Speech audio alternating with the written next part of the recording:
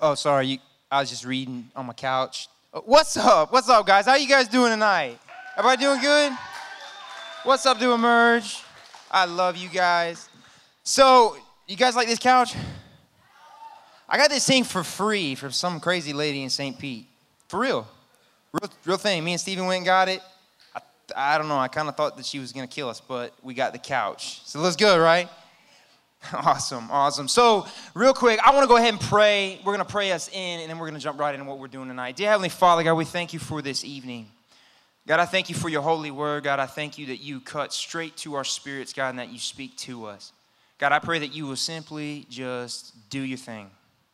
I am not here, God. You are Holy Spirit. Invade this place. In Jesus' mighty name we pray. Amen, amen, amen. So, awesome, guys. We, as you know, we're in this series called Stranger Things, right? And it's based off of this TV show that most of you guys have probably seen. It's a pretty hot TV show, Stranger Things. It's on Netflix. And it's based out of Hawkins, Indiana, where there's these 4 middle school boys. And they're all best friends. They're always on their bikes. It kind of makes me like want to go back to middle school, but then I remember how horrible middle school was. And I'm like, nah, I don't want to go back there anymore. But they're all best friends, and they go on these adventures, and they find these strange things. And through these adventures, they find love. They find relationship. They develop their character, right? It's all centered around this big thing called the U.S. Department of Energy, which really is a complete hoax for something that is so much deeper, something that is so much more evil, right? So before I dive into what we're going to talk about tonight, I got a question to ask you guys. Have you guys ever had a crush? Everybody's like, oh, yeah. Everybody's had a crush.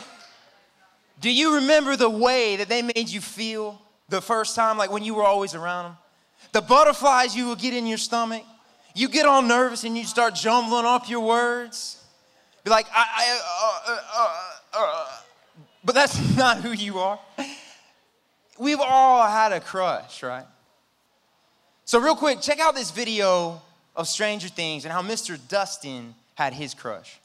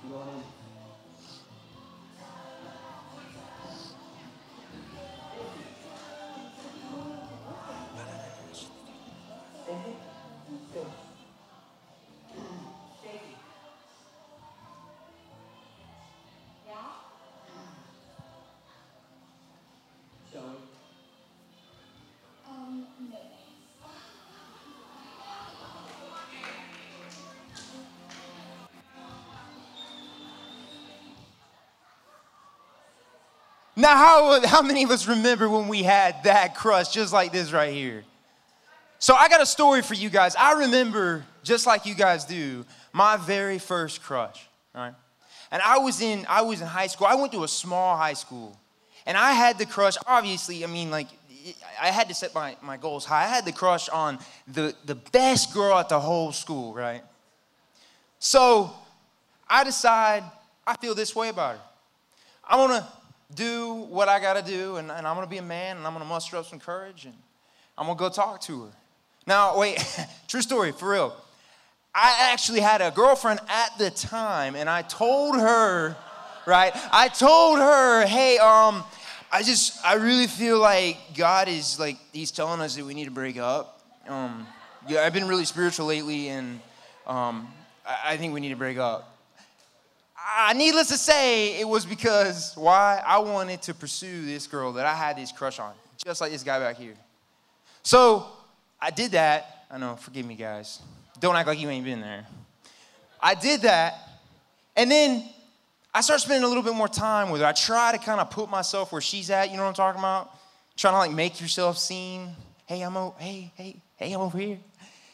And before you know it, I kind of got to the point where I said, okay, I got to go for this. So I muster up the courage to get her alone, and I say, look, this is how I feel. This is how I feel. Girl, you are everything. Girl, you look so good. Girl, I want you to be mine. You have no idea what I've done to get here. And then the bomb. I don't feel that way about you. What? But I did what? You don't rejection all the way. How many of you guys remember that moment? Because I know I do. But let me ask you another question. Have you ever realized that maybe God, he does, has a crush on you? But yet we treat God the way my crush treated me. He completely goes in for us, and we reject him. But how can we reject such a holy God when he's done what he's done for us? When Scripture says that God sent his only Son, that for whoever believes in him shall not perish but have eternal life. And that through one man's disobedience, that being Adam, we all have death, but through one man's obedience to what? That to death, that we are all made righteous. You see, we treat God like our crush treated us, in spite of everything that he has done for us. And that seems like a hard pill to swallow, doesn't it? But it's true. I'm speaking to you guys out of a real heart tonight. I want to get real with you guys. It is true that we do that. But you may be saying, I don't do that, Pastor. I'm a good kid. I love God. I really love God. Like I come to church, I do that. I do this. But yet, Jesus says in Scripture in John 14:15, if you love me, you will keep my commandments. If you love me, you will do what I tell you to do. And we all know that sometimes we're doing some stuff that maybe Christ wouldn't be so happy with. Now, I'm not like condemning y'all. I'm going to be real. We all know that, right, we don't always obey every commandment, do we? I mean, I'm going to be real. I don't either. So we're on this, for the whole church, if you guys don't know, we're on a 21-day fast, right? And of course, you know, I feel like God has told me, and the heavens shined and opened, and I felt like God said, hey, you need to do a 21-day water fast. 21 days without food. Nothing. Just water. Right? All holier art thou. Like, this is me. This is what I got. So about 3 days in Wednesday night, I'm like, well, God, did you really say that? No, God, you know I'm bad at math, right? And you got to divide that by 7, because 7's your perfect number. And if you divide it by 7, you get 3. So 3, I'm good. All right, dear Heavenly Father, thank you for this food. Let's eat. That night I absolutely devoured a protein shake because I didn't get anything at the grocery store all week because I was going to fast for 21 days. Right? We don't always follow every commandment. And I'm talking out of realness right now. Something that just happened in my life. But why? Why don't we listen to what God has for us? Why don't we listen to his commandments? So just like the story I was just telling, I mean, you can see all through everything that I was telling God. Did God really say to not do that? Did God really say that I should do this? And then I started thinking about it. What would it benefit me, or how would it hurt me, rather, if I do fast for 21 days? Yeah, I'm a little hungry, but is it going to kill me? No. God's word said that Jesus fasted for 40 days, that Daniel fasted. He talks about fasting so much, and in my situation, how would it hurt me if I listened to the commandments of the word of God? It wouldn't. In fact, Satan, our greatest enemy, he wants nothing more than to convince us that we shouldn't follow the commandments of God. Because he knows that if we do, that God has to bless us. Because Psalms 119:2 says that if I hide your word in my heart, that you will bless me. You see, so Satan tries to twist this around. He tries to put this little seed of doubt, right? This little seed of doubt in your mind. And he tries to tell you, God didn't say that. God doesn't want you to do that. God's okay with what you're doing. It's not something that only us have dealt with. If we go back and we look in Scripture in Genesis 3:1, at the beginning of creation, the very beginning, Satan was doing the exact same thing to the very first creatures that ever walked on this earth that was like you and I, Adam and Eve. He comes to Eve and he says, did God really say that you shall not eat of every tree of the garden? He questions God's authority to his own word. And he puts that little seed of doubt in Eve's heart and in her mind. And then she starts to think, what did God say?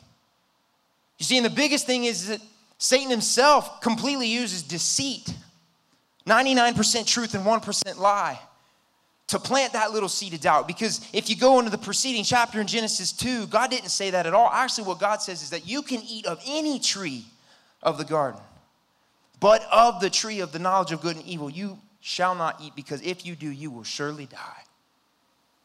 God was just trying to protect us. But Satan comes in and twists it around with that deceit and tries to throw us a lie. Why? Because he doesn't want us to be equipped with the word of God and to actually live our lives in obedience, in a loving relationship with Christ. Because why? It hurts him. He's jealous of it, and he knows how powerful it is. And he also knows that if we do, we are living out our purpose, our design. Crazy thought, and I was thinking about this the other day. It totally shifts all the dynamics. When we say, a lot of times we come into church and we say, all right, God, I'm going to do this for you because deep down inside, I really just want to go to heaven. God, I'm going to do this for you because deep down inside, I just kind of want fire insurance. I want that insurance so I have a surety that I'm not going to go to hell.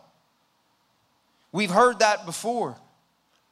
But what if we shifted the whole dynamic and looked at Genesis and looked at Adam and Eve and realized that in the beginning, the earth was created for us.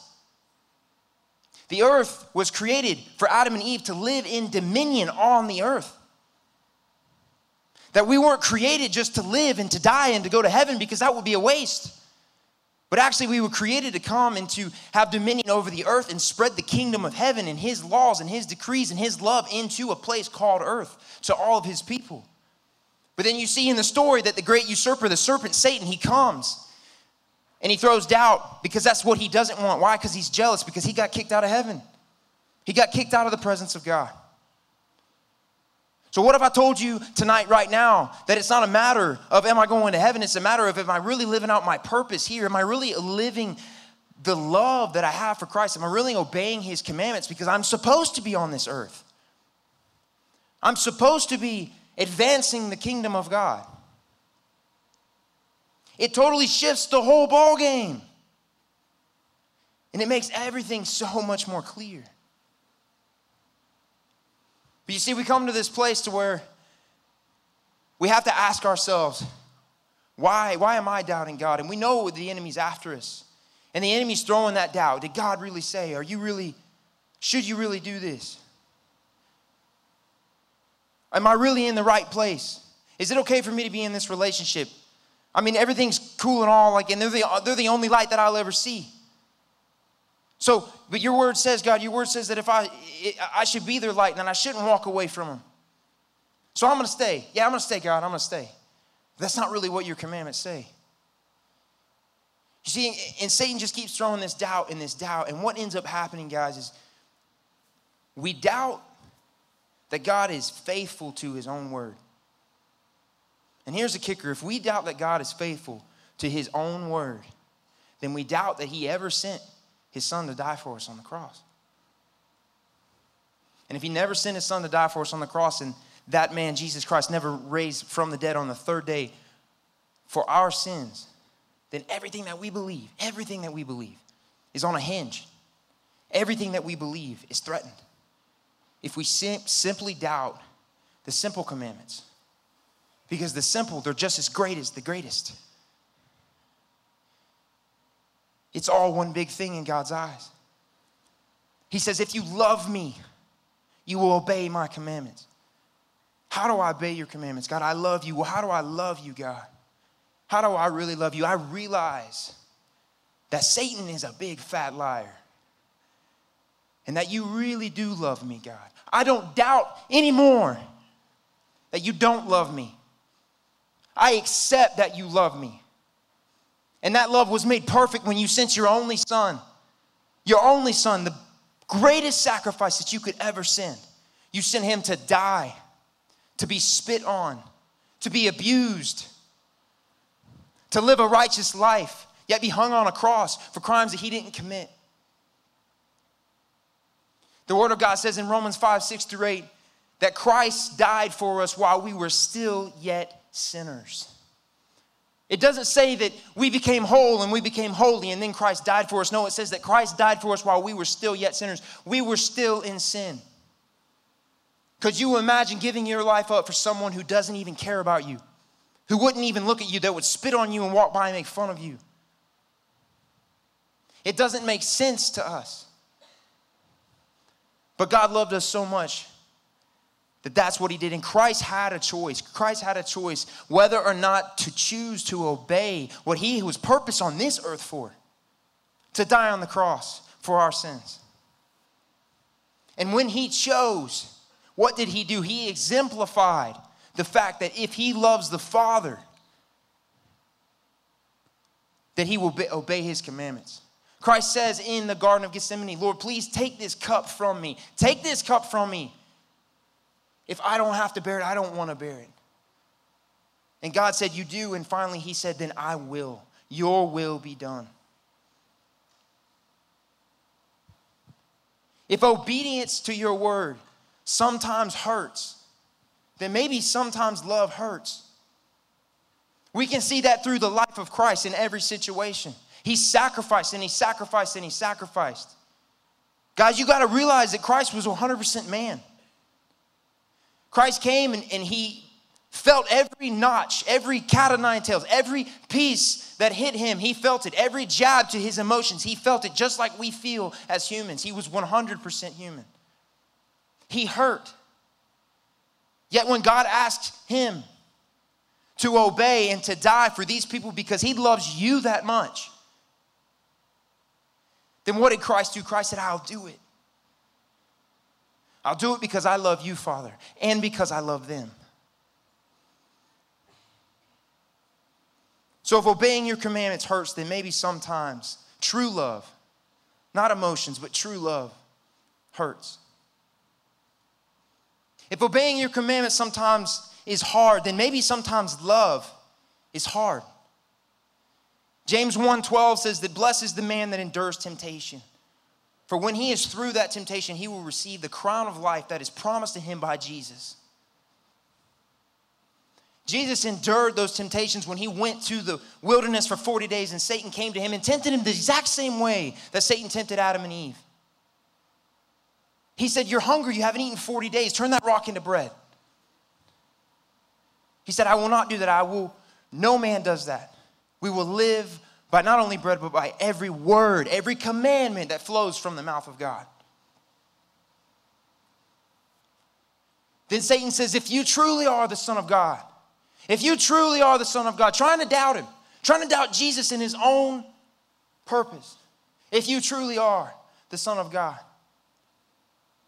you will fall from this top right here, fall all the way down. And your angels, because of what the word of God says, will come and rescue you. And he said, I will not test God. You see, Satan wanted to completely dismantle what Jesus was doing. Because Satan once again knew that if Jesus did what he was here to do, that you guys, that me, that all of us here would not have freedom. That we would not live and be able to live in freedom. That we would not be redeemed. That we would not regain our former self. He didn't want that, but Jesus came through. If love is hard, if obeying your commandments is hard, then love is hard. But Jesus did it anyways, so shouldn't we?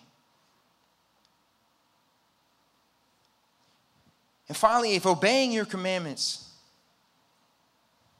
is loving you, then what does this love make me do? This love makes me holy. It makes me holy. And how do we know that? Because Psalms 119, 9 through 12. It reads, how can a young man cleanse his way? By taking heed according to your word. With my whole heart I have sought you. Next verse, please. Your word I have hidden in my heart, that I might not sin against you. Blessed are you, O Lord. Teach me your statutes. What God is saying right here, and this is David. David is speaking, and what he's saying is that when I obey your word, when I love you, when I have a relationship with you, God, what happens is I am a blessed man. And you set me apart. You cleanse me. Your blood, Jesus, cleanses me. You make me whole again. Even though I was in such rags and I was such a sinner, you came. Even though I was spitting in your face, you came.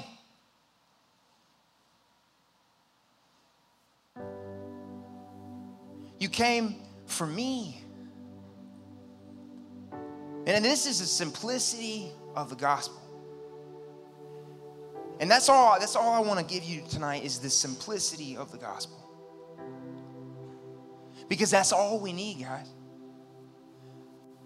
You say, I'm having problems doing this. I can't stop disobeying you, God.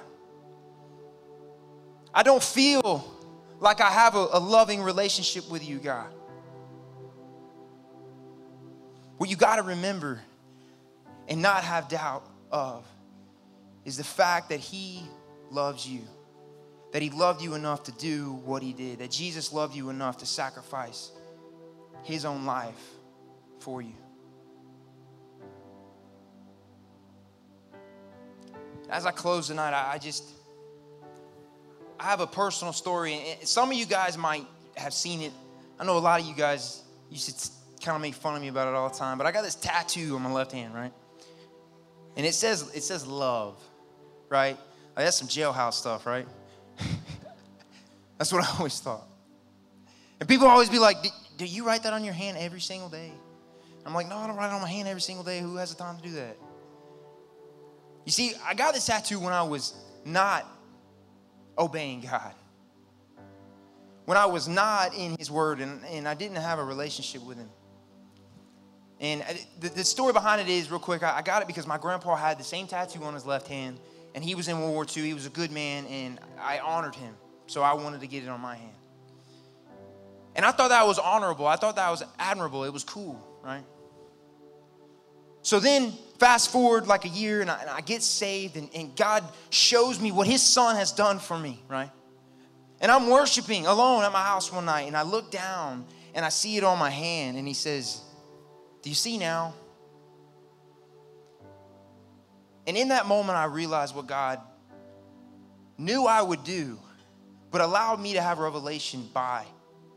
That I would get this tattoo, not even thinking of him, but I would look down and I would just start weeping because it read love. And in that one moment, he reminded me of everything that he has done. He reminded me that he is faithful to his word, that he will not leave or forsake me, that he did send his only son to die on the cross, and that I really can believe him and that I really can trust him, and that all is good.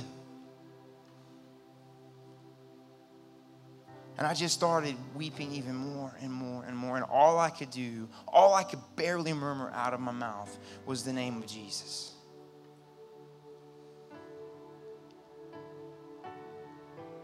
See, you guys, it's all about Jesus. That's it. It's all about our relationship with him. That's it. Why? Not because we can have a relationship with him, but because he died while we were still sinners. That he loved us while we didn't love him. And that kind of love, guys, speaks volumes. That kind of love never fails. That kind of love conquers the world and takes the keys of the kingdom from Satan himself and gives it back to who they rightfully belong to. That right there sets us free. It allows us to live a free life, to where we can live life on this earth knowing that we have a purpose. Not a selfish purpose like, I got to get my own, or I got to be famous, or I got to do this and I got to do that, but a purpose of my spirit says that God loves me and he put me here to reflect his laws and his love to one another and to myself.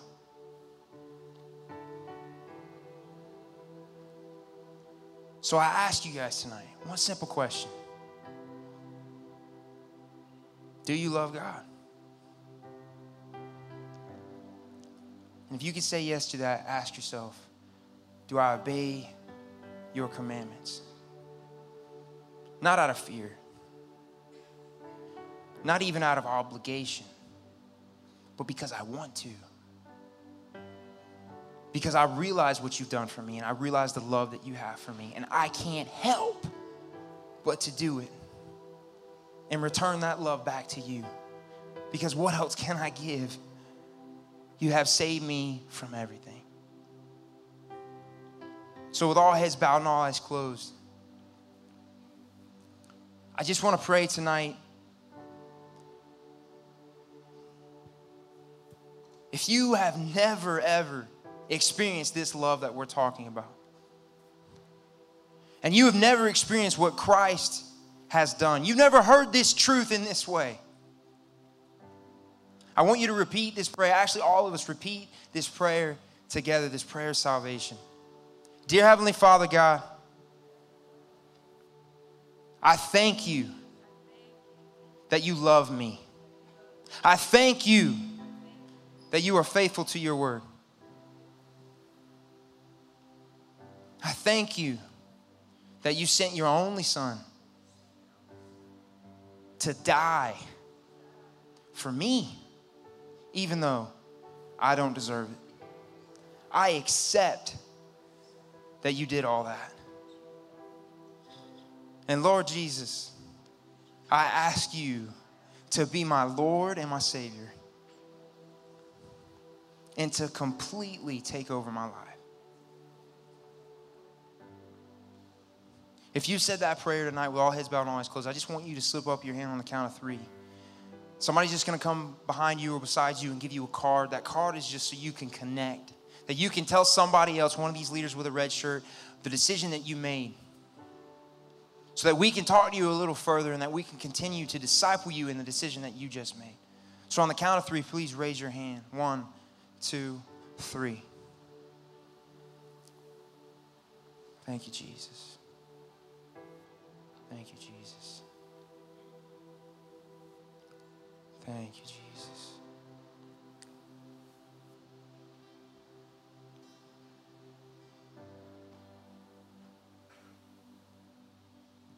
So with everybody looking this way, before we come up for worship on this last song, I just want to encourage you guys. And I'm going to ask a question one more time. And I want you to ask yourself as you come up here and you worship God. Ask yourself, God, do I love you?